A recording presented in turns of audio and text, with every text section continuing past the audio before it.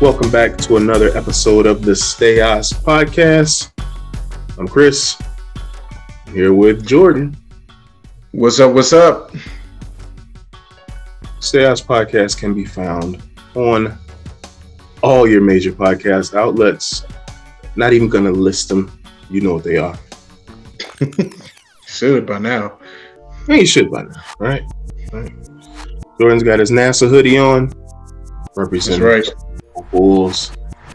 I have my Born of Genius t-shirt on. It will be available very soon, along with my White Sox hat, my dearly departed White Sox. I just had a feeling it was coming, but kudos to May they rest in peace. Yeah. Kudos to a great season from the Chicago White Sox. Very exciting. A lot of great moments this year, especially that Field of Dreams game. Yes. But they ran into a Houston team that matched up well with them and cheated. Stop. I'm sorry. I'm not doing that. I'm not taking the low road. And I really I was trying to bait you because I know a few times they see the, No, I don't feel that way. One, I'm actually a Houston fan. I like their team. No. I like now their you're team. going No, I like their team. They have a very good team. And I like the fact that they've proven they can play baseball without cheating. I'm not a big fan of what and Tepera, he's a Cub guy. That's why. I'm not a big fan of what Tepera said. Even when I'm on your side, you got to throw it back in my face. You just said cheating. And let's take the high road, man. They beat us straight up. They beat the Sox straight up. The last game especially was a 10-1. Come on. And you look. It looks like sour grapes when your manager comes out and your class. Listen, just stop. Take your beating like a man, and come back next year. All right. Tony was outmanaged in that series. He was outmanaged in that series, and it showed. It showed. There were a couple situations, and even in that last game, it ended up being a blowout. But there were some key plays, and early in the game that dictated the rest of the game. I distinctly remember. I think that was Tucker took 2 bases on Kopech, and was that game 3 or game 4? One of them took 2 bases on Kopech and scored a run, and that was huge, man. It's just like. There were certain things that were being done by Houston that were smart, well thought out, well managed, and I don't know what the White Sox were doing in some instances. And you saw a true disparity. And everything that I feared and many White Sox fans feared going into the postseason, that you can only play who's in front of you, right? But you got fat on weak competition. And when you played the stronger teams in the league, you didn't come through. And that's what I was afraid of. That's why I hated this Houston matchup. I would have much rather had the Red Sox. And part of it, too, was down the stretch, not taking certain games seriously, because there was a couple games difference that would have given you home field. Now, maybe home field would have helped against Houston because, of course, you lost the road games. So I look forward to next year. I'm not a big fan of Tony La Russa being around, but I do look forward to next year. No, TLR's got to go. That's one of the changes I think they need to make is upgrade their coaching at the top there. But they won't. If it was one thing, They won't. They probably won't because you know how that's connected to the good old boys up top. Whatever. But the one thing that I think they have to work on as far as like the weaknesses, you kind of alluded to it, is they did have a little bit of a struggle. I think they were close to 500 against teams that were actually the better teams in the league. They were with any sport, the good thing is you beat up on the teams you're supposed to beat up on. Yes. But then it seemed like it was a challenge when it came to the contenders. On the road. At home, best team in baseball. Yeah, right. And that's big, especially in the playoffs. You need to have some muscle on the road. So hopefully that gets corrected. This is just the first year. This is the beginning of the window. I think honestly, and being completely unbiased and just real honest here, I think the White Sox are going to correct those mistakes and become even more dangerous next year. I wasn't against the Kimbrel thing, so I'm not gonna have revisionist history on it. TLR messed him up. I'm sorry. That's all coaching. You don't put him in the freaking eighth when he's a Hall of Fame closer. I know you got your boy. You have two. Hendricks. I would have switched him out. I just would have switched him out. Hendricks was willing to do it. Hendricks was willing to do it. I don't know. And it could have been changes. It could have been a lot of factors in that. I'm not gonna put that solely at La Russa's feet, but there were some instances where it's in the playoffs, they started doing shifts when they were the team that shifted the least in baseball. And they were doing shifts against Houston, who were the best hitting team, best situational hitting team. Like, if there's any team in baseball that will see the shift and hit the ball the other way, it's Houston. And you started doing shifts, and they were killing shifts. Like, it was just some things that I didn't care for. But hey, it's neither here nor there. It's over. If we're talking about teams that I like, because it's the Red Sox, and that's the thing. The Red Sox were there, and that's the team I know the White Sox could have beaten. Yeah, it's the Red Sox and the Astros. Astros to game one, and then you got the Dodgers. And who's left in the Brewers? I just in the Brewers. The Brewers won over there, right? They beat the Nationals. Who'd they beat? I wasn't keeping up with the NL. I was so locked in. Me neither, but I thought it was the Brewers versus the Cardinals. No, Cardinals lost to the Dodgers. Okay, Cardinals lost to the Dodgers, so it was Brewers versus. Wait, who did Tampa Bay just lose to? Boston? Yes. Okay. I can't remember the other team. Oh, well. I know, I believe it was the Brewers. Oh, it's the Braves. It's the Braves. It's the Braves and the Dodgers. Atlanta. Oh. It's the Braves and the Dodgers. So, I'm somewhat of a Dodgers fan. I'm somewhat of an Astros fan. I'd like to see that series happen again. I think it'd be good baseball, too. Great pitching, great hitting on both sides. And even the Astros pitching wasn't that great, but for some reason the Sox couldn't hit it. Let it go, man. It's all good. Robert's going to get better. He's starting to realize how good he is and how easy he makes baseball look. Now, I will say I'm gonna kind of push back on that, and well, I won't say push back. Here's my hope. And I do say hope, even for the Sox, that they do not do what the Cubs did and amass all of this talent, and then somehow, some way, the talent does not at all live up to the potential. Because on the Cubs side, after they won the one championship, you would have thought that they would have been in position to just get better and better and better because of the age of the players and the skill level of the players. And it just never happened. Everybody just batted like 200 the next year. Nobody was doing anything. The pitchers fell off. So my hope is that the Sox do not do the same thing. I think they have the best potential to get better and better. You have all these young stars.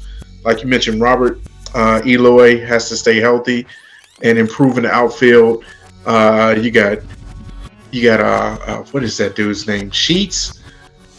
Sheets is a slugger. I didn't necessarily feel that way about the Cubs, and I'm going to tell you why. Yeah. Their linchpin in the pitching staff, their pitching was old. And slow. They didn't have power pitchers. The Cubs had young hitters, but the pitching was old. With the Sox, everything is young. And that's what I think the difference is. So I go into it with I'll give that to you. a more positive approach. Lynn's been extended. I worry a little bit about that. Yeah, Dallas Keuchel needs to go. Keuchel, And I'm gonna tell you something. I think you might have been able to use Keuchel in the playoffs in a relief role. That playoff experience. Maybe against a former team that would have been nice. We can lose Keuchel. I think Rodon's gone, but I think Cease gets better. He's got to get better with his control. I think Kopech gets stretched out, and he becomes a starter next year. And Giolito he's got to stay consistent. Yeah, and as long as he's at least a number 2 and steady, I like Giolito. My other thing, I'm greedy now. I'm very greedy.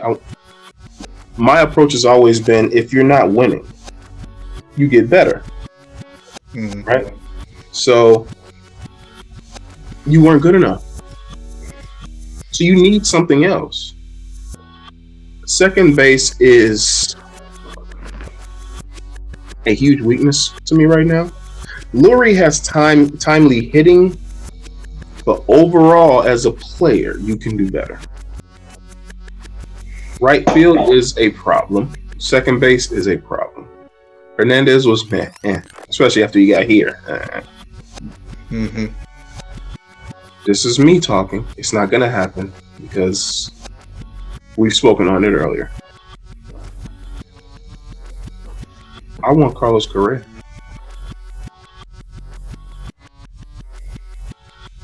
For the people that's obviously not seeing me, I'm shaking my head no, because especially if they win, no.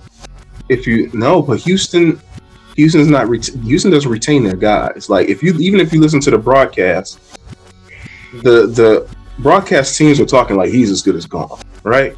So I want Carlos Correa. I want to move. Tim has gotten better at short, but he's still defensively right? Move Tim to second. Get Carlos Correa in here. Like, this is the most loaded shortstop will ever be in free agency. Right? I'm gonna throw this Trevor Story out there. Trey Turner's gonna be out there. Get one of these guys. Even if you get Trey Turner, put him at second, you can play second. Like, get better. Let me throw a name out there for you to see if you're opposed to this. Javier Baez at shortstop. No. You don't want Javi? No. A couple. No. And it's. No. I know you're not. I know. But the fan thing in New York. Like if he does that on the South Side, it'll get real bad real quick. But the fan thing in New York. What about the fan thing? Remember, he was thumbs downing the fans after every hit, and New York turned on him. And then when people were asking questions about it, he was bringing his kid with him to the post game interviews as like a shield. Doing the old Dusty Baker. Hey, you can't talk bad about me. I got my kid around. And then a lot of things Javi does is more flash than substance. Ooh. You mean defensively or period? Totally. Like that's a lie, but I'm gonna say that's a lie. Look at that's his game. His game is flash. It is. What I'm saying is more flash than substance. Look at his numbers. You're saying, okay, the only reason why I argue that is defensively, he is one of the best defensive shortstops in the game. But it's flashy because of how he plays. Offensively, yes, I'm with you on that side of the ball because he could dial it back and be more patient at the plate and have more play. I'm saying he could or he should. He can't. That's what would elevate him. If he had more plate discipline, but he doesn't have plate discipline. He's been in the league for how long now? Enough. He is who he is. So when I say more flash than substance, that's what I'm talking about. Like I'm saying I would take him over Lurie Garcia. Yeah, there's a lot of people I take over Lurie Garcia. But for what he's going to be asking for, Once you're getting into that, I want Trevor Story. I want Carlos Correa, because those are weighty numbers, and you get just as good a defense. Like the difference between Carlos Correa, Trevor Story, and Javi Baez defensively is the flash, because all three of them are good defensively. Yeah. So I don't need the flash. I need the timely hitting that Correa gives me, or I need the potentially 39 to 45 home runs that Story gives me. Well, Baez gives you home runs, but he doesn't give you the discipline. He doesn't give you anything else. I got you. It's home runs. I just thought that name out there because I was curious what you thought. And a nice flashy tag, right? An awesome slide. Hey, that's cool. How dare that's cool. How dare if I want really cool slides, I can go get Trey Turner. He got some really cool slides. Like Carlos Correa. Did you see Carlos Correa's numbers in clutch situations and in the playoff? Like, this dude's a killer, a silent killer. Like, he's the one guy that's going to hit 289, and it seems like all those hits in his 289 come with runners on base.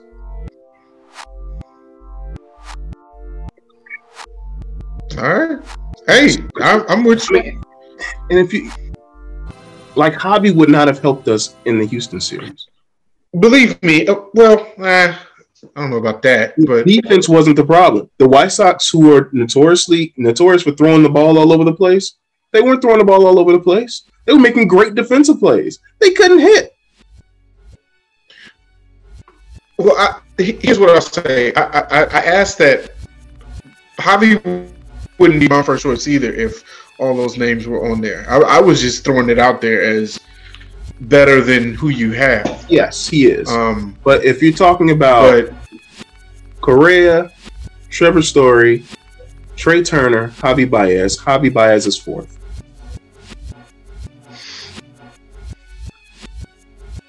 Overall, probably. I mean, I'm just saying, like, yeah. I told you I'm greedy. I'm aiming high. And if you're not gonna get me, you're not gonna give me Correa or Story or Trey Turner or even Javi, go give me a right fielder that I can put there for 2 or 3 years. You know what I'm saying? Like, if you're in win now mode, win now. If you see what you have isn't good enough, do not march the same thing out next year, especially if you're going to bring back the same. But I'm going to tell you what's going to happen. We're going to get this line about how Robert and Jimenez weren't healthy all year. And we're going to get this line about how Tim missed 40 games. That's what we're going to get. Like, Tim missing 40 games, I'm chalking up to just regular. I'm only looking at a baseball player giving me 120 to 130 anyway. Nobody plays 162 like that anymore. Very few people. So I'm chalking that up anyway. Yeah, Robert's going to be healthy all year. Robert's going to probably take a leap because he's starting to realize how good of all the players, Tim played great in the series. Tim was Tim. And Robert, you could see in his approach to hitting, Robert was just doing whatever he wanted to do. Like, there's a gap in left center, Robert was hitting it there. So he was starting to get it. But Robert does so many things and he's so big doing these things. He's an injury risk too. So I'm greedy, man. You want to win? Make sure you win. Yeah. I'm with you. I mean, that's what the big teams do. LA, when they have a problem, they just throw money at it. New York, they got a problem, they throw money at it. LA is different. LA is different. What LA does is LA is still 75% homegrown talent. And you feel the Cubs had a similar approach, right? You're supposed to fill your holes with your money. Use your money to fill your holes. You have Robert, Jimenez, Moncada, Tim Anderson, all on these deals, right? You're even going to have Kopech, Cease, all on these deals that are team friendly. And you're getting bargain basement prices on these guys. Your window is small to go out and just throw money at a problem. Because at this point, there's nobody coming up that's going to fix these problems. Sheets, I love them, but for some reason they're not putting them in the outfield and right field. So unless you go and you get your shortstop, you put Sheets in right field, say we'll deal with that. Or if you want to get Trey Turner, put him at second. He'll play either one. Or move him around. Trey Turner's done it his whole career and still been effective hitting, moving around. So whatever you gotta do to get the World Series. Yeah, I'm with you, and and of course with saying all these player movements and who you would think would be nice as an upgrade to this team for next year. Again, going back to the most important move, I think, is to get a new coach, get a better philosophy in there, get better. I get you, but I'm trying to Tony-proof this team. If he's still here, I don't know if you could Tony-proof it because he gonna do something stupid. Yeah, you can. You get, because Tony doesn't stop the hits. Like if you get Trey Turner here and he's got that mid 8 to 9 OPS, Tony ain't stopping that. Get on base, get guys that's gonna get on base, and get them in. Tim Anderson's hits are empty because there's nobody else on base. Luis Roberts' hits are empty because there's nobody else on base. The White Sox didn't smash the ball this series. It wasn't a ton of home runs. In fact, your biggest home run was Lurie. So when guys got on base in Game 3, they scored. They couldn't get on base against these no-name pitchers. I'm sorry, Houston, no-name pitchers. So if they get in the World Series, Houston, and they're playing the Dodgers, I fear for that staff. Somebody's going to have to step up big time. But that's not why you came. The NBA season is upon us. So Stay Out is going to give you a hearty, healthy NBA preview.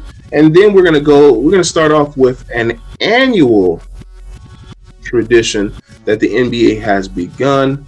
And here at Stay Out Podcast, we want to fall in line with that because it interests me. Hopefully it interests you. And that is the NBA GM survey. So, Jordan, let's dive in and see what we do and don't agree with when it comes to the front office mavens of the National Basketball Association. Right? Let's get into it. Different things. This is actually the 20th annual NBA GM survey. Different things are named. They talk about best players at their position, best moves of the offseason. And we'll see what they say and whether the Stay Out Podcast agrees. So let's get into the predictions. Which team will win the 2022 NBA Finals?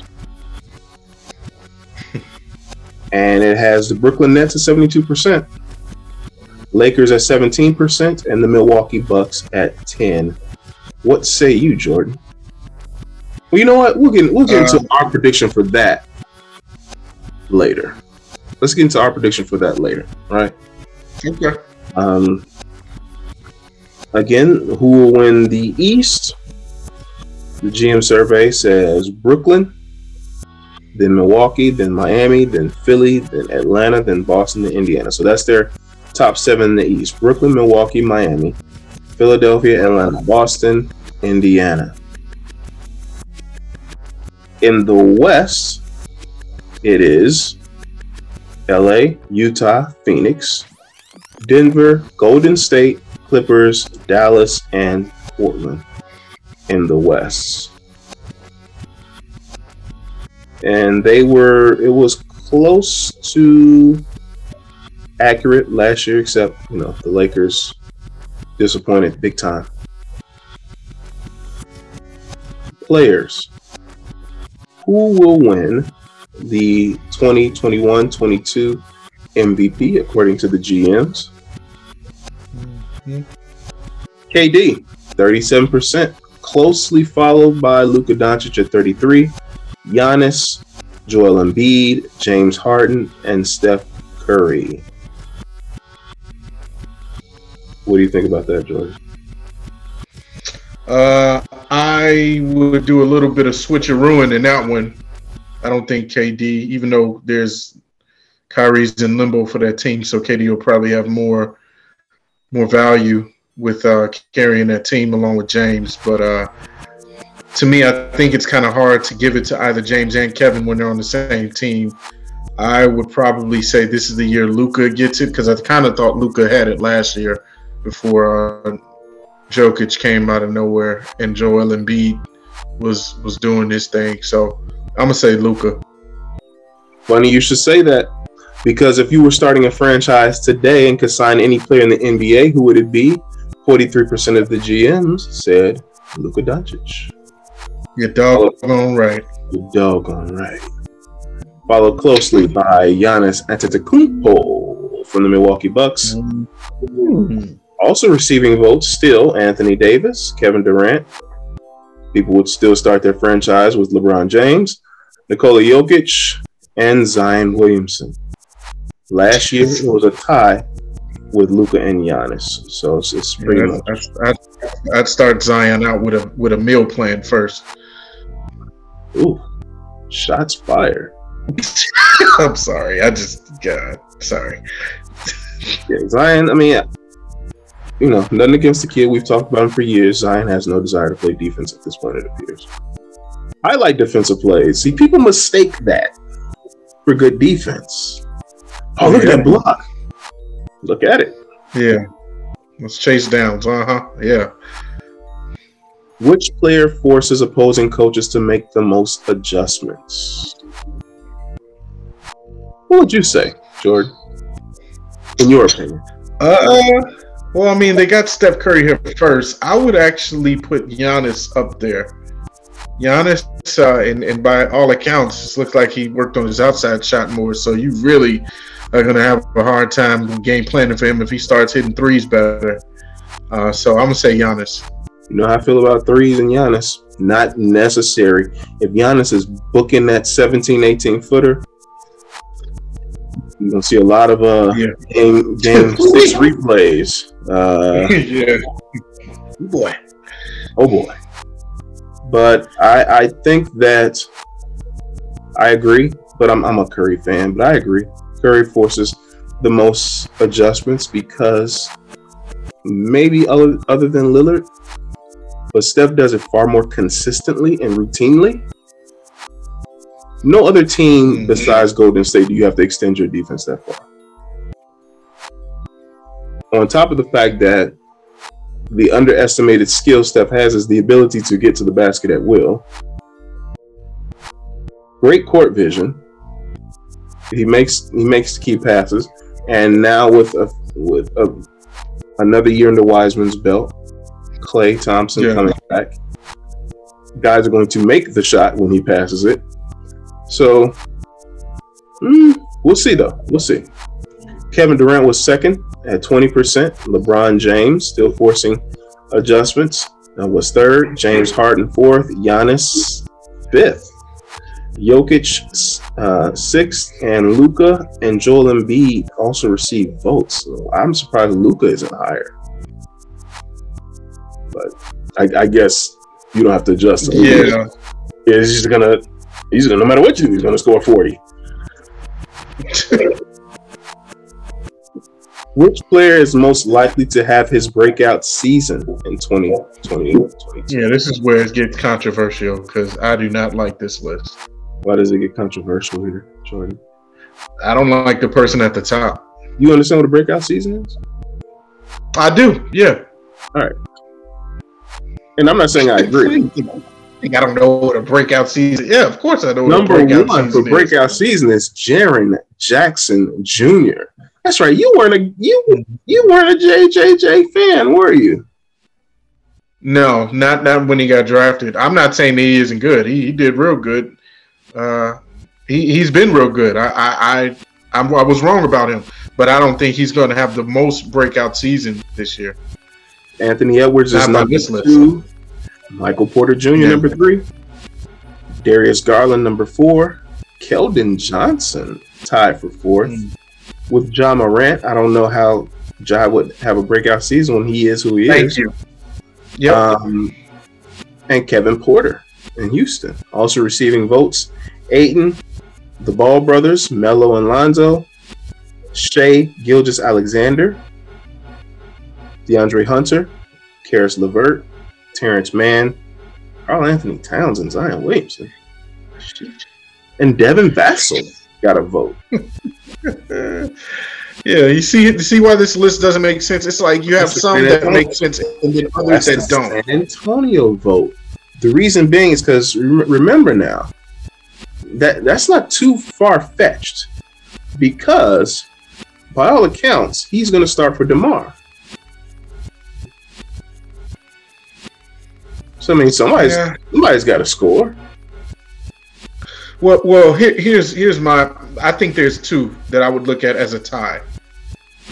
Kevin Porter Jr. in Houston, because James is gone. That's a full season now where it's just him and Jalen Green, the number 2 rookie, really kind of getting the reins of that team. They'll probably get to do whatever they want to do while they're being rebuilt over there.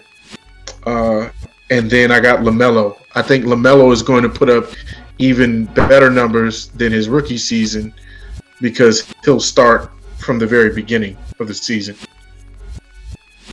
So who's your breakout player? I said it's a tie between those 2. If I had to really pick, I would say LaMelo.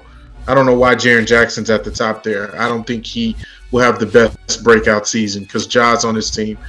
So I don't think that will distinguish him from everybody else. I think. You don't think there'll be a two-man pick and roll combo of a nightmare for teams every night? Well, it won't be a nightmare. I mean, there'll be days where he will take advantage of it. He had a nice game yesterday against the Bulls, and he has a nice outside shot he's worked on. I'm not saying that he won't be good at all. I just think that there are better picks in this list. Again, one being LaMelo, because LaMelo, number 1, has the ball in his hands. He has very, very good court vision, and I think his numbers are just going to get better being an all-around point guard. Okay.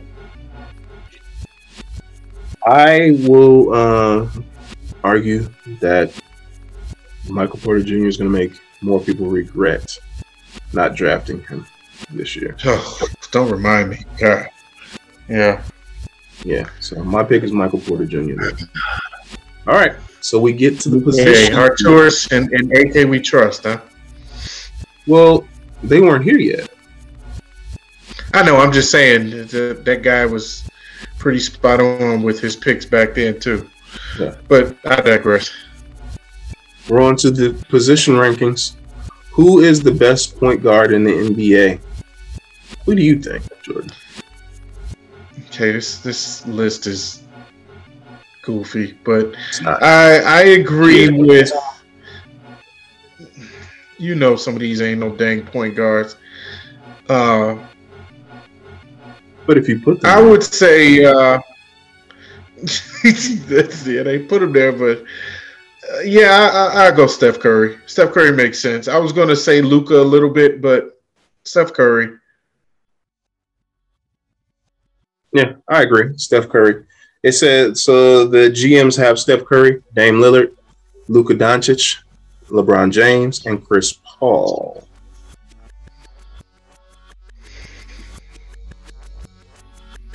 What? What's wrong? Why is LeBron James on this list? LeBron played point guard. He just has to always sneak his way into everything. He played point guard for the Lakers last year. No. Okay. All right. Whatever. Does he play point guard for the Lakers now? I don't know what's going on. Well, yeah. Russ. Because Russ. Please. But when Russ, I guess he's going to be the steadying force. There for relevance. I think he's going to be the steadying force when Russ goes Russ. Yeah. I you know what? Maybe I'm just too old school still. I still look at point guards as they should be. You know, I know it's becoming positionless basketball, but I still think a point guard is a point guard. Like that, I still think you should distinguish who a point guard really is on each team. And out of these 5, realistically, 3 of them are legit point guards. Luka is a very talented player that knows how to facilitate, and he's the best facilitator on his team, but he's really a small forward. So is LeBron James. So simply height makes them their position? And weight and all that. I don't. Hey, look! Don't try and get too deep. You know what I'm trying to say. Steph Curry, Dame Lillard, and Chris Paul are prototypical point guard. Hey man, what's the next question? Don't try to take my point away. I'm sticking to what I said. All right, yes, Magic Johnson was a unique point guard. Okay, exactly what I'm doing. Who's the best shooting guard in the NBA? The GM said James Harden, followed by Devin Booker, Luka Doncic. Also receiving votes Bradley Beal, Steph Curry, and Kevin Durant. Shout out to Zach LaVine. I think he's better than Devin Booker. But yes, James Harden. Oh no, I won't. I will not do it until the end of this year, and it will be proven. Nope, not at all. And look at this. You know, Devin shooting Booker, guard and point guard, Luka Doncic is in both. See what I'm talking about? Yes. He's that good. God. He's that good. You do understand Devin Booker was, at worst, the second best player on the finals team, right? On his team, yes. On a finals team. Because of Chris Paul. That's the reason why they got to the finals, not because of Devin. A team that made the finals. Let's stop acting like we don't know that. Oh, but Devin gave you like 4 40-point games. I didn't say Devin can't get you 40 points. He put up 70-something points on a losing squad. He can give you points all day. So can Bradley Beal. But we're talking about the reason why they got to the playoffs is because they were steadied by the point guard, Chris Paul. So why do you think Zach LaVine is better than Devin Booker? Because as a prospect, as a player, I would take Zach all day. Are you going to sit up here and tell me that if you started a team and they only gave you those 2, you would pick Devin? Yes. You're such a liar. No, I'm serious. What has Zach done? Zach scores points on a losing team. What has Zach done? Hold on. What is Zach scores points on a losing team? Yes, the same thing. And now that he has a squad, okay. So to that point, what has Devin done before Chris Paul's gotten here? Exactly. Nothing but score points and empty calories, right? Supposedly, until he actually had a squad around him that got him to the playoffs.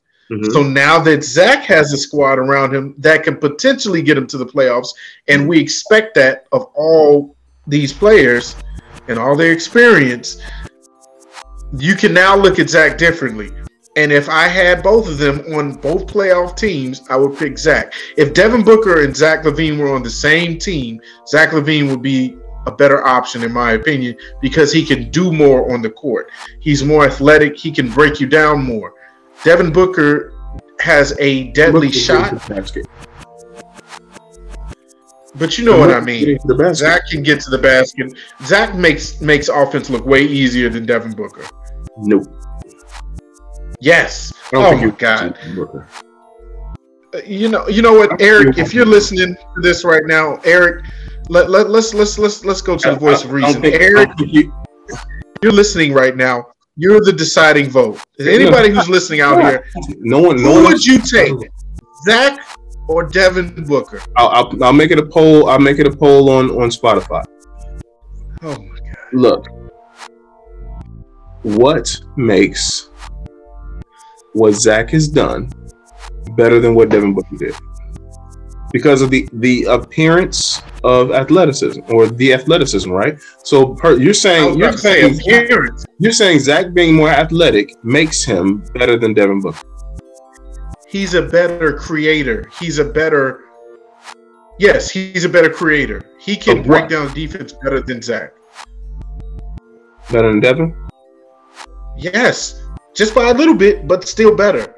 So Devin does not have the athleticism that Zach does. So because of that difference, that's like saying Derrick Rose versus Rajon Rondo. So because Zach can get to the basket better than Devin Booker, that makes him better. I think he makes offense look easier. I'm not saying that he can get to the basket better.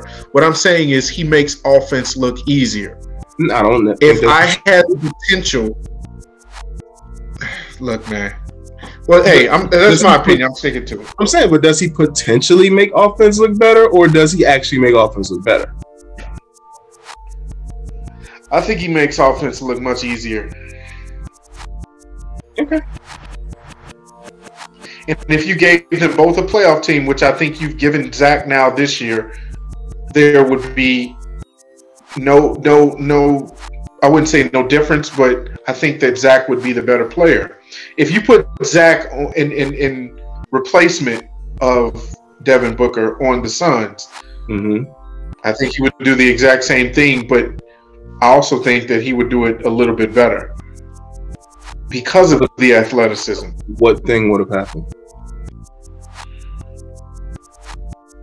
I don't know. It's hard to explain. I still stand by what I say. It's hard to explain because I still think that Zach is better as far as just the scoring. Like last year, he put up 27, 5, and 5 on almost 50, 40, 90. I think he can become even more efficient than that on a better team, on a playoff team. And now he's working on his defense. That's another thing. I think Zach is a little bit better on defense as well, especially now because he's tried even harder. And Team USA made sure that was his role. So I don't know. That's just me. Zach scored more per game than Devin Booker. Yes. Because who else was going to score? Hey, man. I said what I said, okay?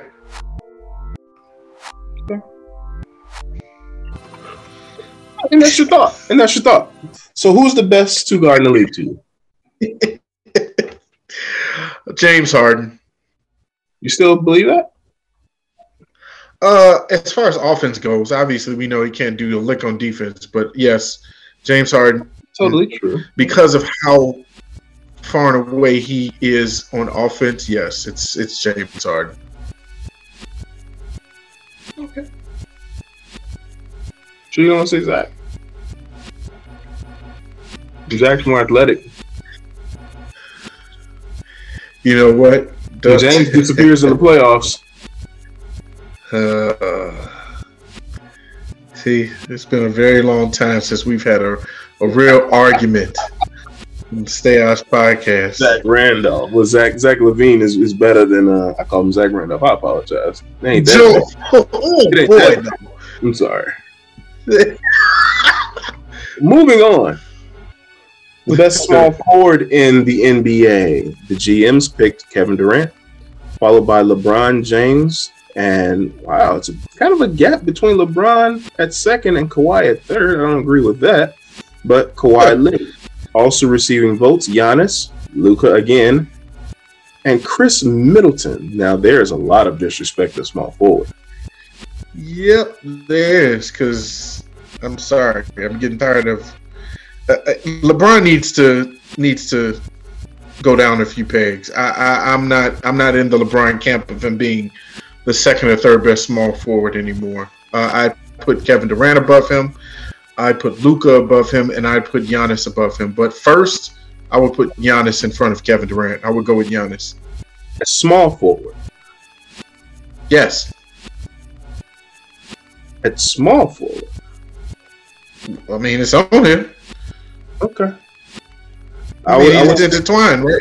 I would stick with KD. I would go with Kawhi above LeBron.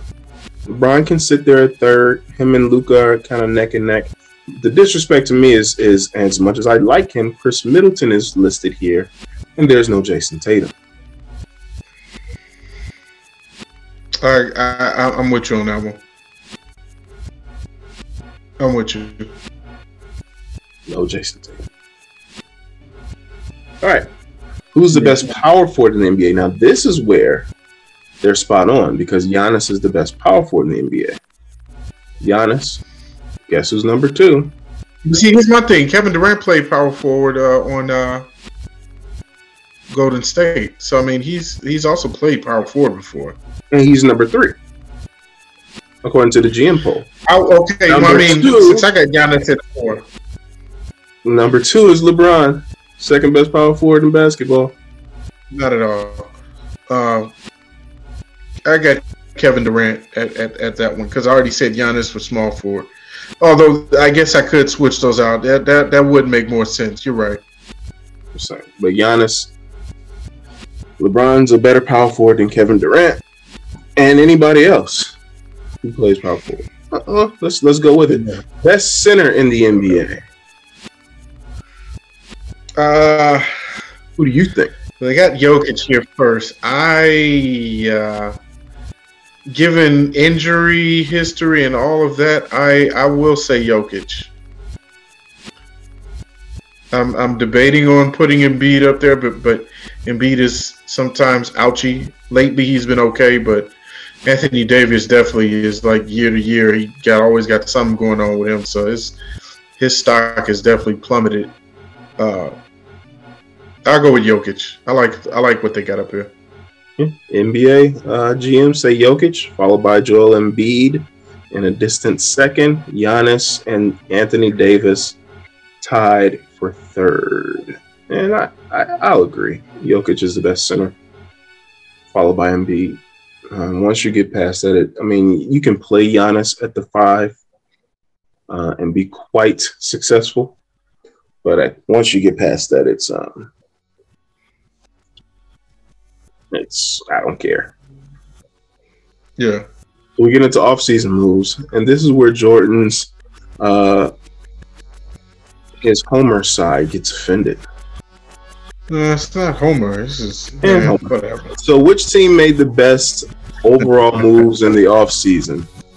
Number 1, the Chicago Bulls. Number 1, according to the GM, is the Miami Heat. With the acquisition of All-Star Kyle Lowry, who everyone seems to think will be a great fit on that team, and maybe the one piece they needed to thrive. The Lakers. Wow. The Lakers were number 2. They made some moves, some acquisitions, acquiring Russell Westbrook and Carmelo Anthony while getting rid of Kyle Kuzma. They also got Rajon Rondo back. Whoa. Yeah, the Lakers have assembled the 2008 All-Star team. The Brooklyn Nets, number 3, tied with the Houston Rockets and the Washington Wizards. Also receiving votes, the Chicago Bulls. So the Bulls were like 5th.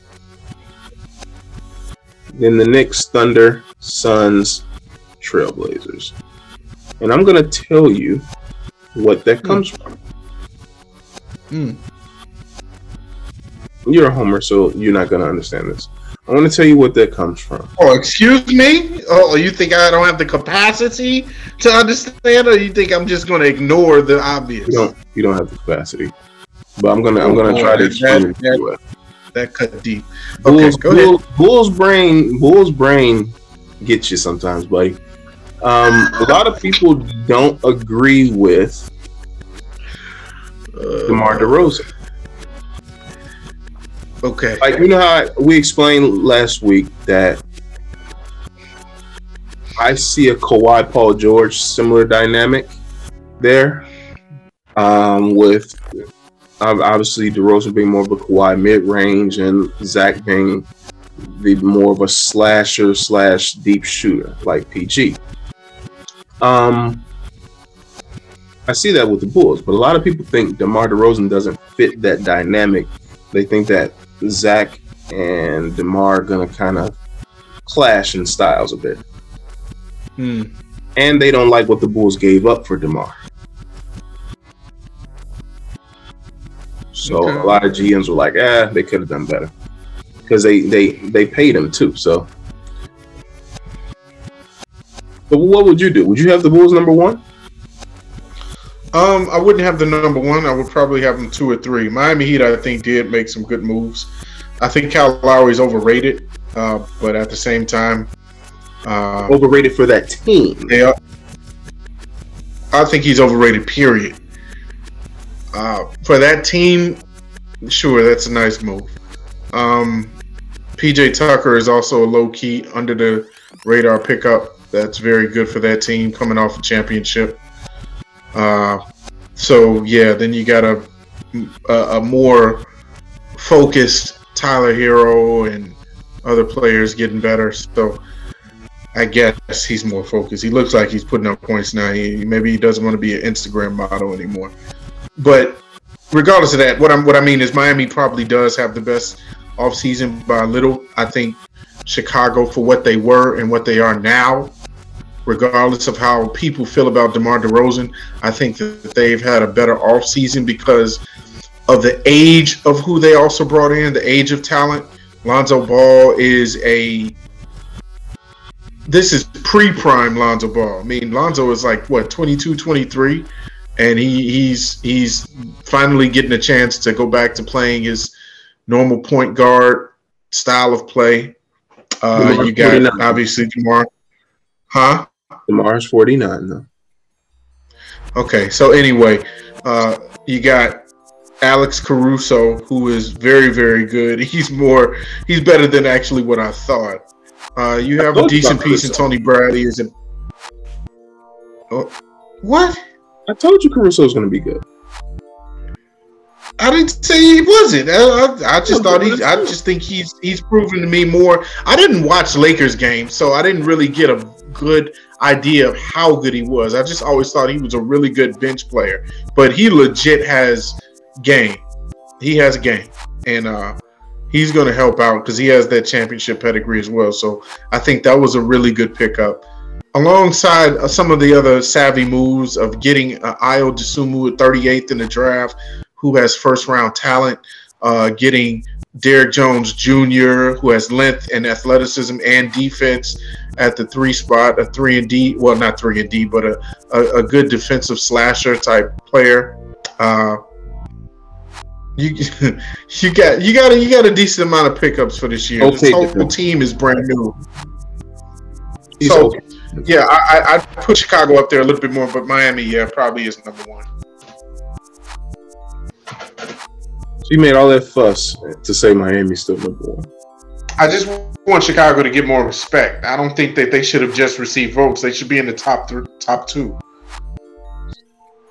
right. That's my argument. Lakers got Russell Westbrook. Well, whoop-de-doo.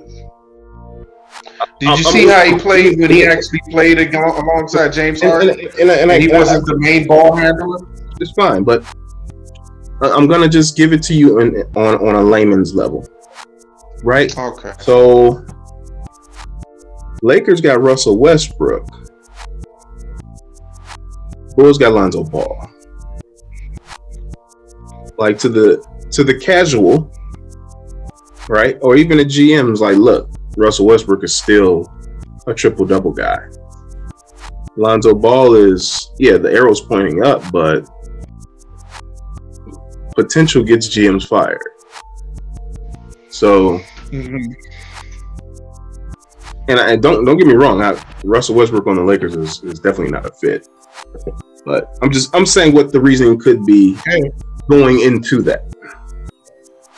Right? Okay. Which leads to which one player acquisition will make the biggest impact. By far, the GM said Kyle Lowry. And then number 2 was Russell Westbrook. So by far, the GM said Kyle Lowry will make the biggest impact in getting them to what they voted was the third best team in the East. But Russell Westbrook was second, also receiving votes. Spencer Dinwiddie going to Washington to play with Bradley Beal. I think that's an underrated move. Dinwiddie was doing work before the chaos in Brooklyn. I agree. Also, we talked about this last week. Jonas Valanciunas in New Orleans. Even though I think New Orleans is going to move him again, hopefully here, but New Orleans I think is going to move him again. What was the most underrated player acquisition? Now this left me scratching my head a bit. The GM said Larry Nance Jr. to Portland. I agree with number 2, Patty Mills to Brooklyn. I think that's underrated. Again, Spencer Dinwiddie to Washington. Number 4, Lonzo Ball to Chicago. Number 5, Kemba in New York. Also receiving votes. Here you go. This is chock full of a Chicago presence here. You got Caruso in Chicago, DeRozan in Chicago, Drummond in Philadelphia. I don't get that, but okay. Devontae Graham in New Orleans, Jeff Green in Denver. I like that. Schroeder in Boston. I actually like that. And again, Valanciunas in New Orleans. Larry Nance Jr. in Portland puzzles me. No, I'm good on that one. Who do they think he is? I think they think he is Blake Griffin, apparently, in his prime. Patty Mills in Brooklyn, I think, is extremely underrated, especially considering that Kyrie is going through the saga that he's going through. Patty Mills isn't Kyrie, but he's a very, very good player. Yeah, I agree. That's who I would have in one. Yeah, and then you can scooch Lonzo a bit. Yeah, just show him a little bit more respect. I'm cool with this. Pipe down. You're gonna get your respect here. Which team will be the most? No. 2022. That's you doggone right. There we go. Which team? There we go. Now we talking about 22. The Chicago Bulls. That percentage needs to be in the 70s. Why? Technically speaking, now let's look at this technically, right? The Bulls will be very improved. But if you look at this technically, where did the Lakers finish last year? 7th, right? Yeah, Golden State was like last or something, right? Golden State was 9th. So if you're picking the Warriors to be like 4th and the Lakers to win the West, wouldn't technically the Lakers be the most improved team? Yeah, right. But Bulls followed number 2 by the Warriors, tied with the Lakers for 2. Number 3, the Hornets. Number 4, the Pelicans, tied with the Raptors. Also receiving votes, the Mavericks, the Rockets. Rockets got improved from where they were. Can't do much worse. Grizzlies, Heat, Timberwolves, Kings, and the Wiz. You going down the road. No. I thought of the Wiz. What was the most surprising move of the offseason? Westbrook to the Lakers. I wasn't surprised. No, I wasn't surprised at that move at all. It's hometown. LeBron always gets what he wants. In some form of fashion. It happens, right? Yeah. Lonzo to me wasn't even a surprise either. I will say DeMar to Chicago because I didn't expect that even after they got Lonzo, I didn't expect them to be going after him. I thought that they would have tried to get somebody else. I can't remember who it was, but I didn't think that they would try to still get someone to the degree of DeMar on their team. So for me, I would still say DeMar to Chicago was a surprise. Yeah. I actually saw Lonzo to Chicago coming. I think the only person that voted for Lonzo to Chicago was probably Chicago. It might have been Chicago's front office because they're trying to take the heat off this investigation. Everybody and their uncle knew that Lonzo was coming to Chicago. That's why they're being investigated. Also receiving votes, and this was a surprise. Danny Ainge stepping down. That should have been number 1. Nobody saw that coming. Zach Collins going to San Antonio. Devontae Graham in New Orleans. Mason Plumlee to Charlotte. Ben Simmons not reporting to training camp. Well, that's over now. PJ Tucker to Miami was a surprise.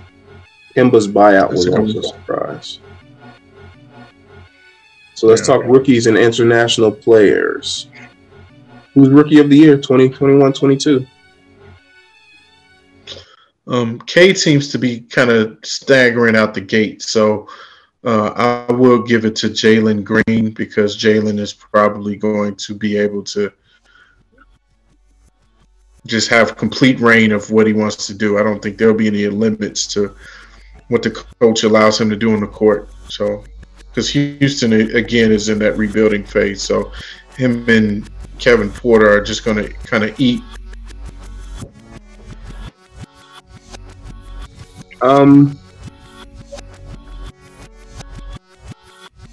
Jalen Green. Yeah, Jalen Green and Jalen Suggs. One of the Jalens is going to win Rookie of the Year.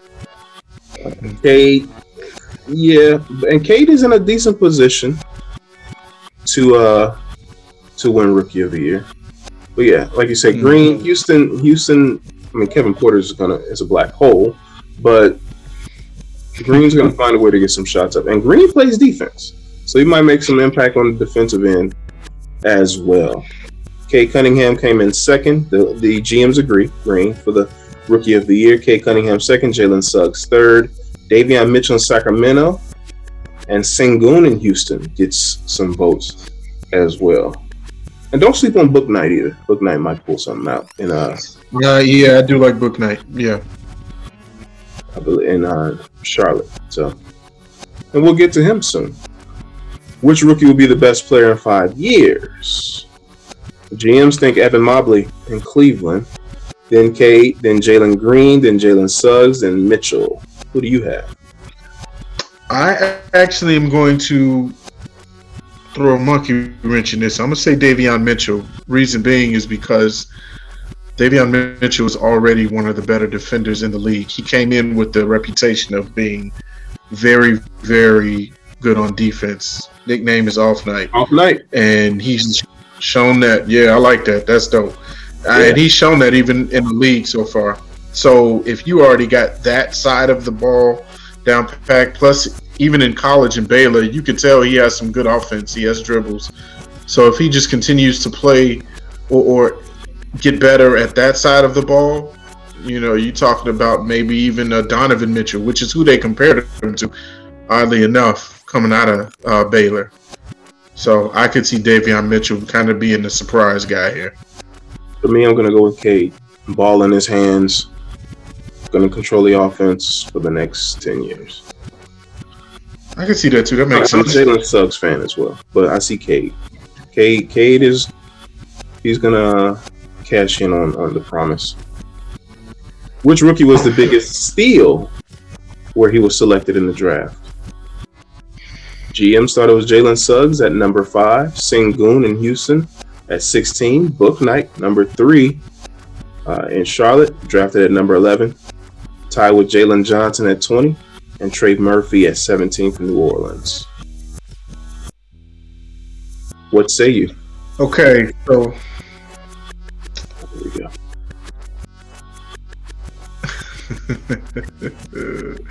I know he knows what I'm going to say because it's total disrespect for this player. But okay, I'll give the non-homer pick. Alperen Sengun, nobody really knows about, and they're comparing him to a young Jokic. And I've seen his game. I think Sengun is underrated for what he could possibly do.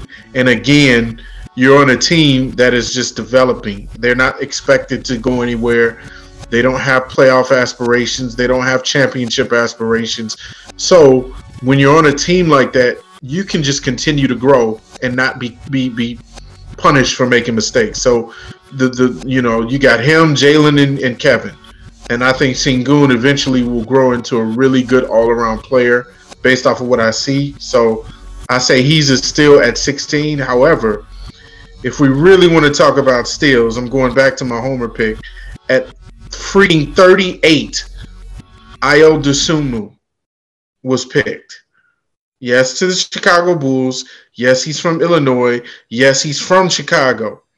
But you're talking about somebody who has lottery talent.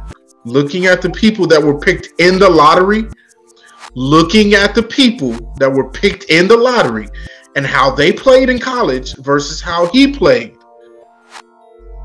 there is no reason why Ayo Dosunmu should have fell out of the first round. If you can pick Sengun, if you can pick Bouknight, who's on Connecticut, a stacked team, you should also have Ayo up there. Ayo averaged 26 and 5 for the last 2 years. Always was clutch. I don't care what your face says, Chris. Ayo Dosunmu was extremely disrespected. At 38, that is the biggest steal.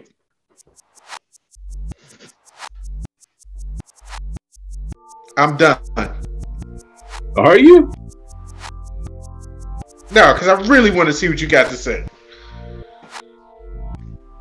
A huge steal, even to the point where he's doing mop-up time for the Bulls right now. Because they actually really, he's not on the week. The coach doesn't think he's a big steal. Then also, whatever. If I want to stop Ayo, I just got to draft somebody from Loyola. I'm not against. I'm not against Ayo. I'm just not one of those people. Like, even if you remember the pre-draft stuff, Ayo was a late first round guy. Yes, there's always a couple guys who are up for the Naismith Player of the Year in college who end up being in the NBA. And that's going to be Ayo. I mean, he'll be a serviceable player. When we talk about steals, you're talking about these are going to be high ceiling guys. So you're going to have some major swings and misses, because you're really working counter to your Zach Booker argument by going with Ayo. So now you're saying now you're saying the least athletic player is the best player because of his numbers, as opposed to the guy what I'm saying is numbers, but he's more athletic and has more potential. Look here, man. Don't try to twist me up, okay? The steal, the whole definition of a steal is where you got that person versus what they also could potentially be. At 38, in the low part of the second round, in the middle part of the second round, Ayo was available. And you picked the dude from Michigan, went into the lottery. Mo Wagner's brother went like 10th or 9th. Wagner. Are you kidding me? You telling me that he's a better prospect than somebody that can actually break you down and has a better all-around game than somebody who's just another spot-up shooter? No. Break who down? And the reason... Break who down? NBA player? Have you seen him play? Have you seen him play recently? For the Bulls? Okay, you know what? I'm going to table this discussion. I'm going to table it because I know where this is going to go, and you're not going to give me any leverage, any leeway. You're not going to give me an inch. I was asking Ayo Dosunmu. It's okay. No. Yeah. He is what he is. Right. Yeah. All right. Who is the best international player in the NBA? Oh my God, I can't stand. Who is the best international player in the NBA? Hey, we know this. This right? It's Giannis. Yeah. Luka, Jokic. They got this one right. Where's Ayo from? Is he from any other place? Maybe is Zach LaVine from the islands? I'll throw him in there. He's better than Luka. You know what? Where's Felicio at right now? Felicio. I got Felicio. Gooby. Hey, you know he's killing in the German league right now. I could kill in the German league. unless Dirk has a kid playing over there, Who is the best international player not in the NBA? Oh, this is good. Oh man. Oh, okay. We're gonna go with old hometown hero. We don't even have any. Nikola Mirotic. Nikola Mirotic. He's back home, killing it, right? And let's get it. Let's be real. Nikola was a solid player here, but he didn't want to deal with the lifestyle and the rough play, and he wanted to go back home. And he was homesick, and that affected his game too. Vasile Micic. Micic. He's okay. Victor Wembanyama. Victor Wembanyama. We need Fran Fraschilla. He gets all these Wakanda names. forever. We talked about cultural sensitivity training last week. I didn't go yet. I'm sorry. Also receiving votes: Marc Gasol, Mike James, and Nikola Jovic. So there's a lot of Nikolas. Wait, why is Mike James on there? Oh, that Mike James. Different Mike James. Mike James is a very common name, Jordan. I was about to say, because Mike James, I remember, was black. Okay, let's get to the side of the ball that matters. It's grimy. We talking about you got to talk like this when you're a defensive coach, like Tibbs. That's how you get defense out of people. Who's the best defensive player in the NBA? Let's pick this up. We're running low on time. Best defensive player in the NBA. Yeah, I'm going Giannis. I agree. Giannis Antetokounmpo. A distant second, Rudy Gobert. Drew Holiday's third. Tied with Kawhi Leonard. Ben Simmons fourth. I agree. Also receiving votes still, Jimmy Butler somehow. Anthony Davis and Draymond Green. I have no qualms with this list. Is there a bull you'd like to see on here? No? Ayo Dosunmu. Yeah. Who's the best perimeter defender in the NBA? Number 1, Drew Holiday. Number 2, Ben Simmons. Number 3, Jimmy Butler, tied with Kawhi Leonard. That's what you'd like to think. The next is Giannis Antetokounmpo, also receiving votes. Patrick Beverly, who's now in Minnesota, and Marcus Smart. Patrick Beverly, who Russell Westbrook says has everybody fooled.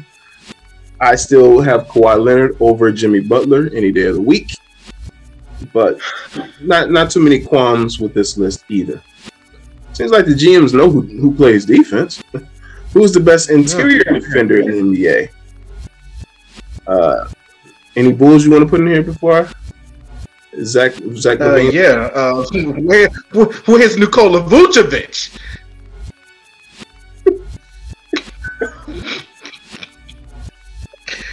Oh God! Nikola Vucevic couldn't stop a door from closing.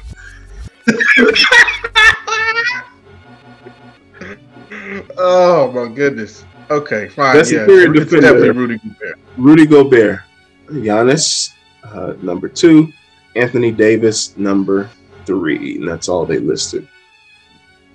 I'd like to see a little more respect for Josh Allen in Cleveland. Not Josh Allen, Jared Allen. I'll put him on the list. I'll put him on here as getting votes. Yeah. Who's the most versatile defender in the Jared NBA? Allen. Yes, Jared Allen.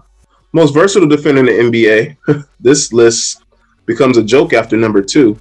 Number 1, Giannis Antetokounmpo. Number 2, Ben Simmons. Number 3, LeBron James. I don't know what games they're watching. Number 4, Draymond Green. Tied for 4th is Kawhi Leonard. Also receiving votes, Bam, Jimmy Butler, Paul George. I love it all except LeBron. LeBron picks spots. He can play defense, but he can't play sustained defense. I mean, if you want to say he can guard 1 through 5 at any given point in the game, it depends on who your 5 is. Yeah, 10 years ago. It depends on who your 5 is and who your 1 is. Like, he has no interest. No. Who's the best defender in the NBA? Number 1, Milwaukee Bucks. Number 2, Utah Jazz. Number 3, LA Lakers. I actually can't disagree. The numbers show the Lakers were good defensively last year. Number four. If I had to pick, I'd put up Miami. I put up Miami up. Yes. Who's number four? Also receiving votes, the Knicks. That's just Tibbs. The Sixers and the Suns. All these are good, solid defensive teams, including the Lakers. I think they fall off because I actually think Kuzma was a solid defender. Caruso was a solid defender, and they're gone now. And you replace them with Russell Westbrook, who can be another guy who can be good in spurts, but not consistently. That's it.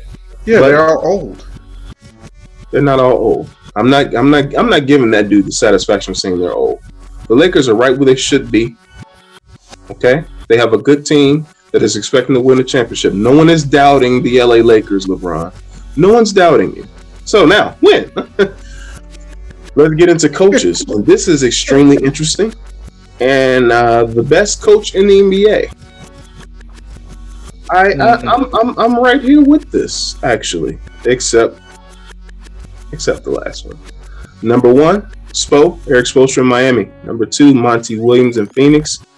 Number three, Quinn Snyder in Utah. Number four, Pop in San Antonio. And five, Budenholzer in Milwaukee. Oh, what a difference a ring makes. Mm-hmm. Now Budenholzer's one of the five best coaches in the NBA. I still don't think No. I'm a big Quinn Snyder fan. Big Quinn Snyder fan. I think he is potentially the best coach in the NBA. He and Spoel right there for me. Monty Williams was top 3 too. I like what he did. That's a big difference too. It ain't just Chris Paul. If you watch the way Monty Williams approaches that team and deals with that team, he plays a large role. Because even in games where Chris Paul was out, Monty Williams was coaching his tail off, getting them some victories. Yeah. And this is the second year in a row that the GMs have said Spoelstra is the best coach in the league. Who is the best manager, motivator of people as far as coaches?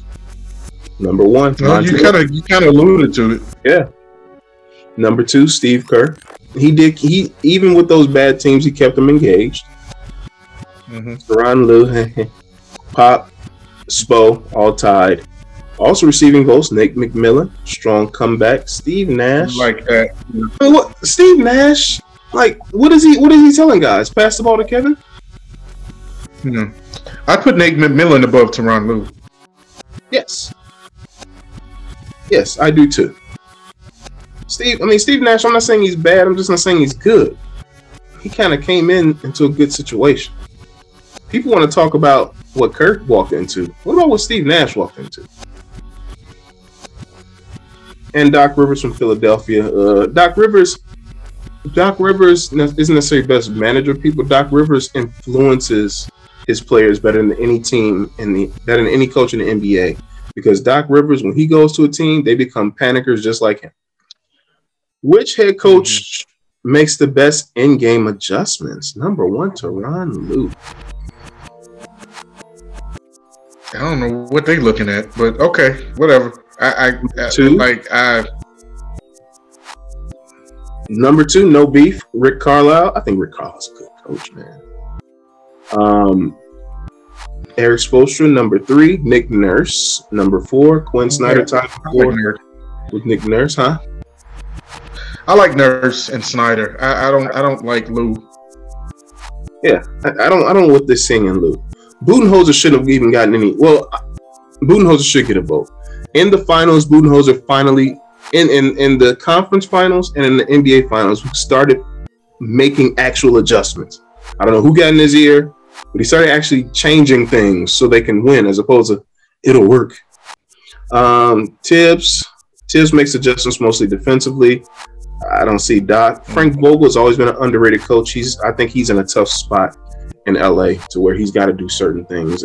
Otherwise, it's all on him. No. Which coach runs the best offense? Quinn Snyder, number one. I think it's Monty. But Quinn Snyder's number one. Steve Kerr runs a good offense. We're still getting numbers out of, I told you it was Steph Curry and stadium vendors. and he was still getting points. Mike Budenholzer. But you know what? They looked good when Giannis wasn't playing. So Budenholzer did. Yeah. Steve Nash, again, I'm wondering, like, I guess balancing the three of those guys for the 12 games they played together made Steve Kerr run the best offense. Eric Spoelstra, Monty Williams. I think Monty has a good offense. Rick Carlisle, Chris Finch in Minnesota, and Mike Malone got some votes. I think Mike Malone needs to be higher up on this list as far as his offense, too. Mike Malone makes some really regular players look good. Yeah. Which head coach has the best defensive schemes? I mean, we know. We've lived it. Right? Ice! Yeah. Tommy T. Budenholzer number 2. Quinn Snyder. I think he needs to be in front of Budenholzer, but he's number 3. Vogel, Nurse, Spoelstra. Also receiving votes, there's a love affair with Tyronn Lue and Doc Rivers. And Monty Williams with Phoenix. Which new or relocated head coach will make the biggest impact on his team? Rick Carlisle, Indiana, running away with that one. I'm with him. Udoka in Boston. Nice. I'm eager to see Udoka with Boston and see what they do. Jason, I do too. I like Udoka. Jason Kidd in Dallas. Also receiving votes, Chauncey Billups in Portland, Jamal Mosley in Orlando, and Wes Unseld Jr. in Washington. Best assistant coach in the NBA, and the Bulls were trying to make a run at this guy. Kenny Atkinson, he ended up going to Golden State, tied with Darvin Ham in Milwaukee. Scotty Brooks, best assistant, worst head coach in Portland. Vanderpool in Brooklyn, I've liked Vanderpool for a minute. Nate Tibbetts in Orlando, also receiving votes. Mark Bryant, Sam Cassell, Mike D'Antoni, didn't know he was in New Orleans with Willie Green. Alex Jensen in Utah, Jay Larranaga with the Clippers, so on and so forth. John Lucas in Houston, Lloyd Pierce in Indiana, Damon Stoudemire went to Boston with Ime Udoka. Some names there. And that's the roster of names that you look at and that your GMs are looking at as the next guy up. So when you see this, best assistant coach in the NBA on the GM survey, these are the guys that are on those short lists to interview for your front offices. Mm-hmm. Which active player will be the best head coach someday? Perennially number 1, Chris Paul, CP3.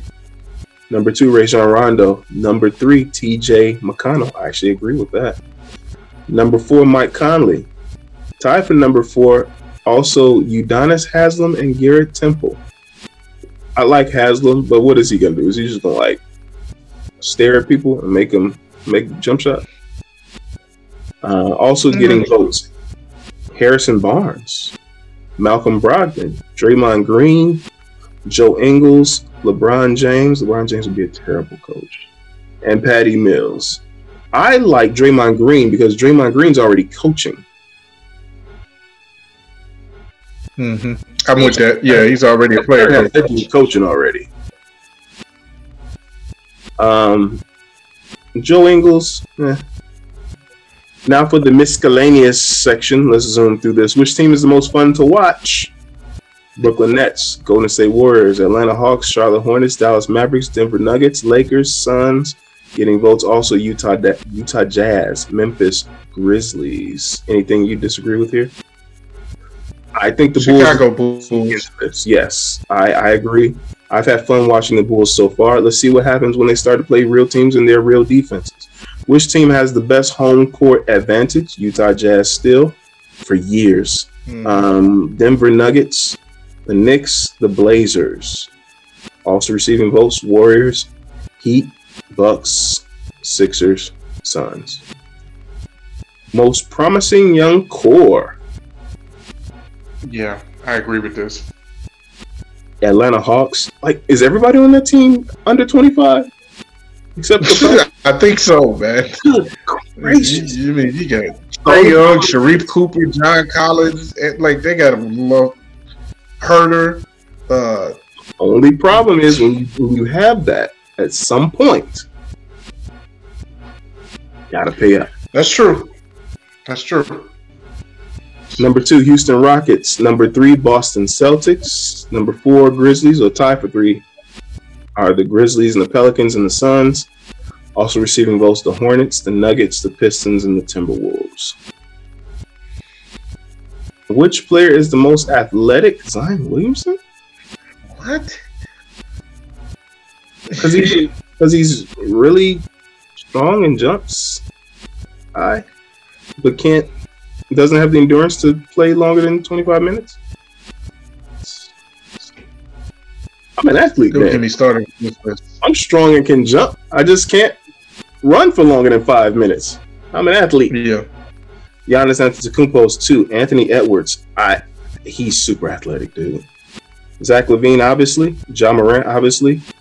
Also receiving votes. Still LeBron James, Ben Simmons, Hamidou Diallo, Derrick Jones. LeBron James isn't even the most athletic player on his team.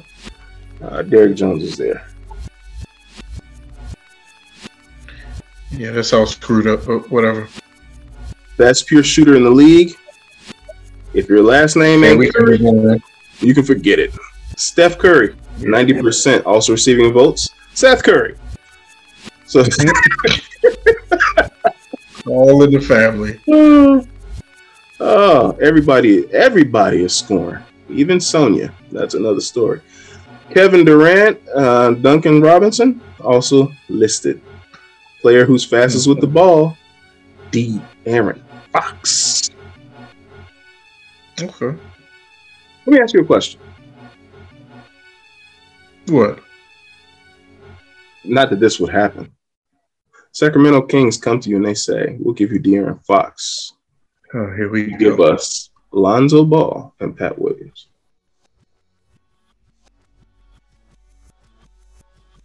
No, I'm good. I was doing that to test your homerism. Jordan, there's something wrong with you.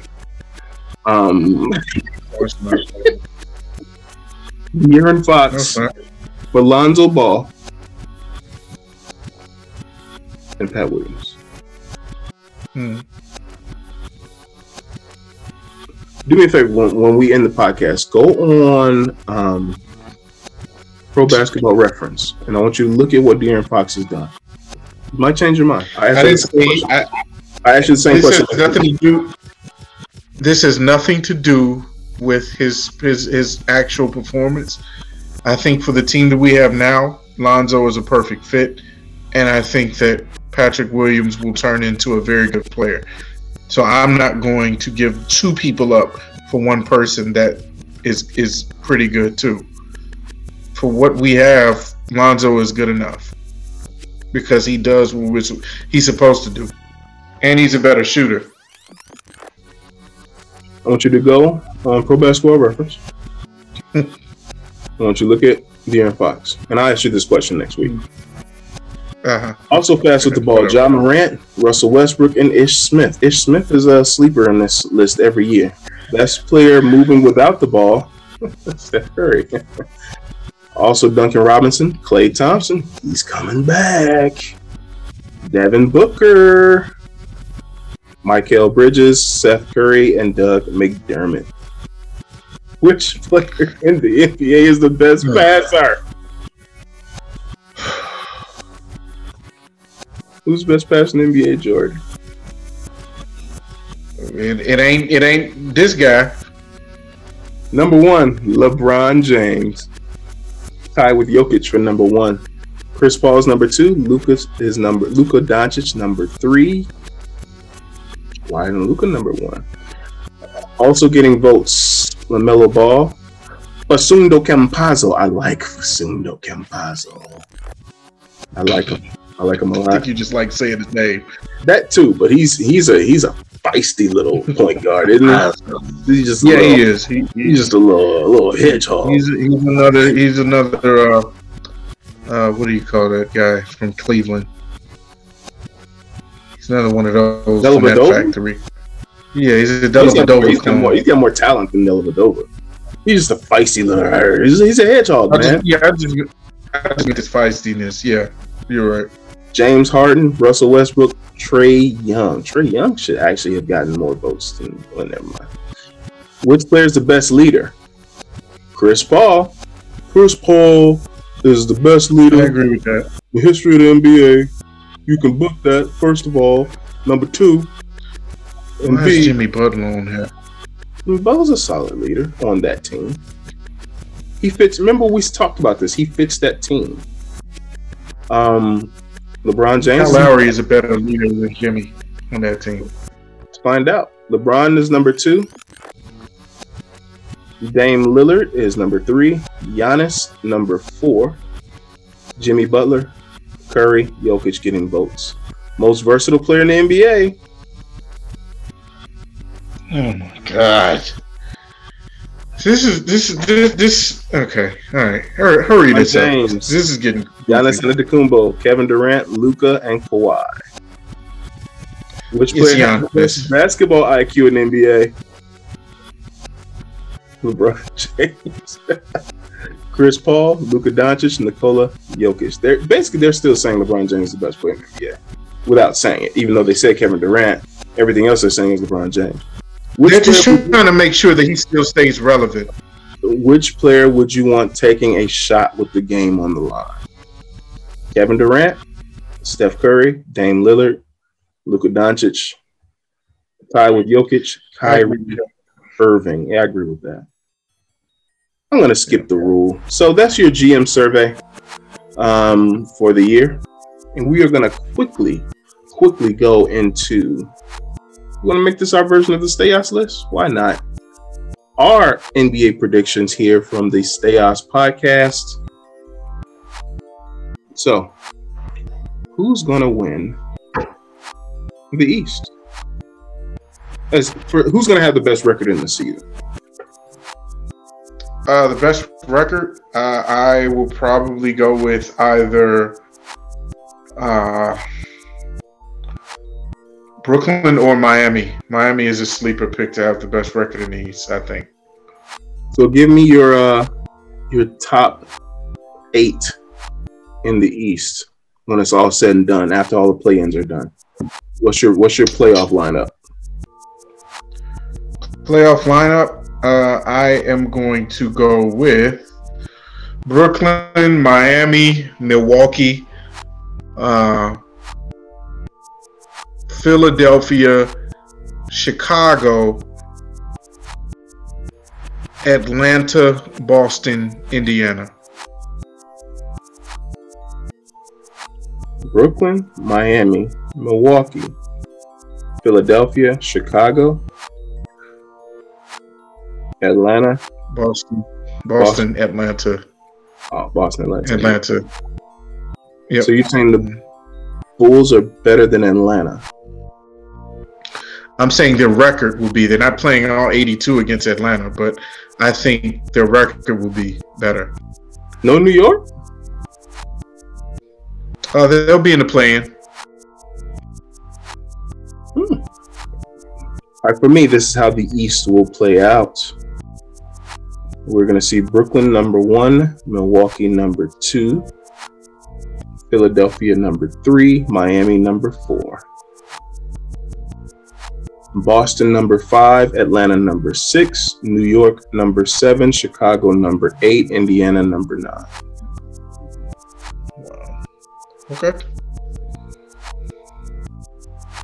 And I think it'll be, for the first time in a while, a formidable Eastern Conference. I think I had Chicago 8, right? Even at 8, I think Chicago will have 49 wins. And I will be happy to be wrong. Happy to be wrong. What do you have going on out west? Out west, I'm going to go with Utah being first.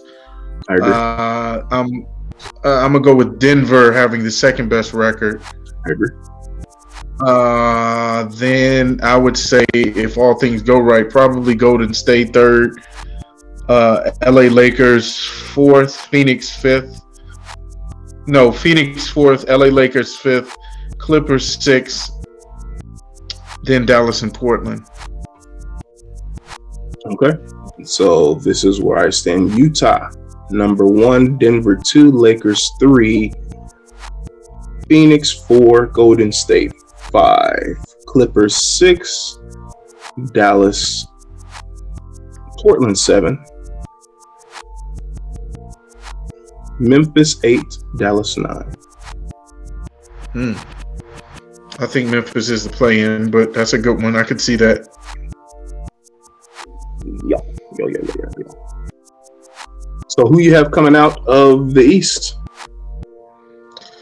All bias aside, I would say the Brooklyn Nets. And they will be playing. Well, I'll just keep it at that for now. Brooklyn Nets. I have Milwaukee. I think the Kyrie saga will be their undoing. Who do you have coming out of the West? Utah. Woo! Yeah. I'm going to go with Denver finally out of the West. Jamal Murray, I don't know what point he comes back, but when he comes back, if he comes back 80% of Jamal Murray, I have Denver coming out of the West. So Milwaukee and Denver. I didn't even think about not being there last year. You're right. Sorry, NBA. Oh, sorry, NBA. It's not going to be your dream matchups that you're going to have with all your star power, Milwaukee and Denver. But you got Brooklyn and Utah. Oh. So obviously you have Brooklyn winning it all. No, I have Utah winning it all. Utah beating Brooklyn. Yeah. I have Milwaukee repeating in 6 over Denver. I love making predictions because people can be like, well, you predicted, and I'm going to be like, it doesn't matter. I don't make money off of this. Right. It's like these are just our thoughts. Oh, looks like I was wrong. So what's for dinner?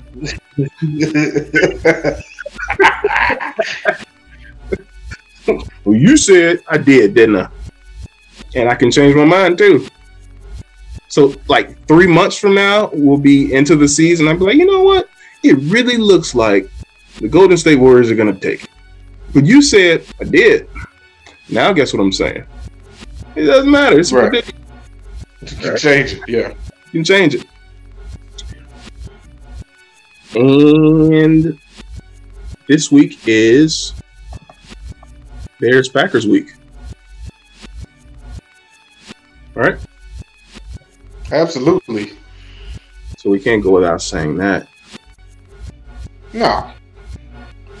Bears-Packers week in our miscellaneous topics. Go Bears. I think, contrary to popular opinion, I think the Bears may have a shot here in this game. The defense has been playing solid football. Looked really good last week against the Raiders. Yep. And I think the defense can keep them in the game.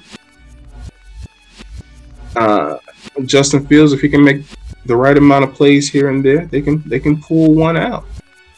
They can pull one out. So I think so too. I think that if everybody's healthy and plays, I think Hakeem may be back this week.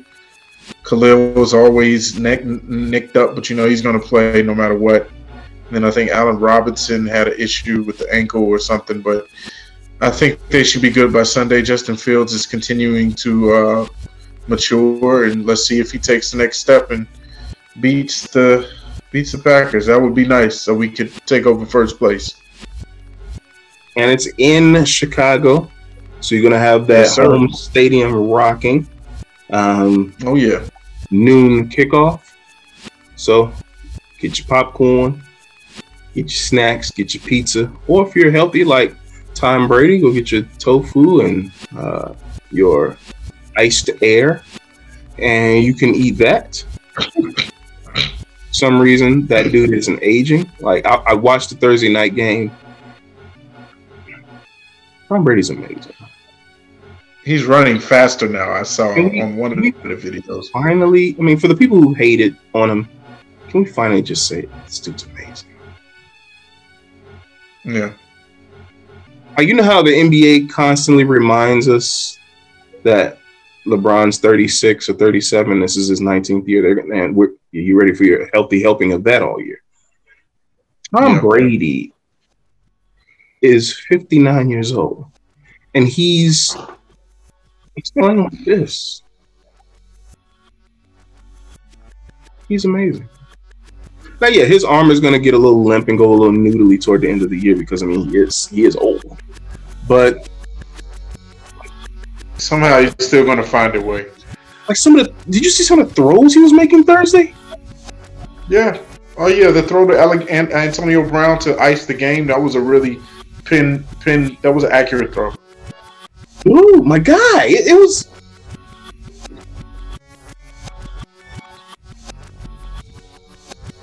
And I want him to not be amazing, but he's amazing. Yeah, it is. Go Bears. Stay Us Podcast. Go Sky. Game 3. Game 4. Go Sky. You know. WNBA can't get enough of it, but the Sky are. But I'm for it. I'm for Chicago winning. The Sky are doing their thing out here. They are they're one win away from winning a WNBA championship, Chicago's first WNBA championship. So, go Sky. Once again, shout out to Candace Parker, wherever you are. She doesn't want you, Jordan. Candace Parker. You don't know that. Go Sky. So they play Monday? No, they play tomorrow, Chris. Oh, they played yesterday night and it spills into tomorrow. Are they going to play while the Bears game is on again? They going to do that again? They're playing at 2 o'clock, so the Bears game is on at 12. So, yeah, so you'll still catch the meaty part of the Sky game. Will not. You're going to be busy watching. Dare you? You're going to be busy watching the Bears game. Why did they switching back and forth, okay? No, you're not. Oh, yes, I am. You think I'm playing? No, you're not. I can't wait to see the Sky win this championship. I will probably switch over when it's like in the third quarter or something. If it's at 2 o'clock, that means the Bears will probably be in the third quarter or more. And yeah, I'll be switching just to see, to keep tabs. You be switching, and then That's right. And then when they turn their head, you be watching football again. I'll be talking. Oh my goodness! All right, go Sky, go Bears! It's a fantastic Sunday. Thank you. Podcast in your area, in the building. Appreciate y'all falling through. We're gonna try a little something new. We're gonna try to grow the brand a bit. You see my John Madden hands. We're gonna try to get some things done around here. Chris, this guy's Jordan. Stay outside. Hello. All right, man.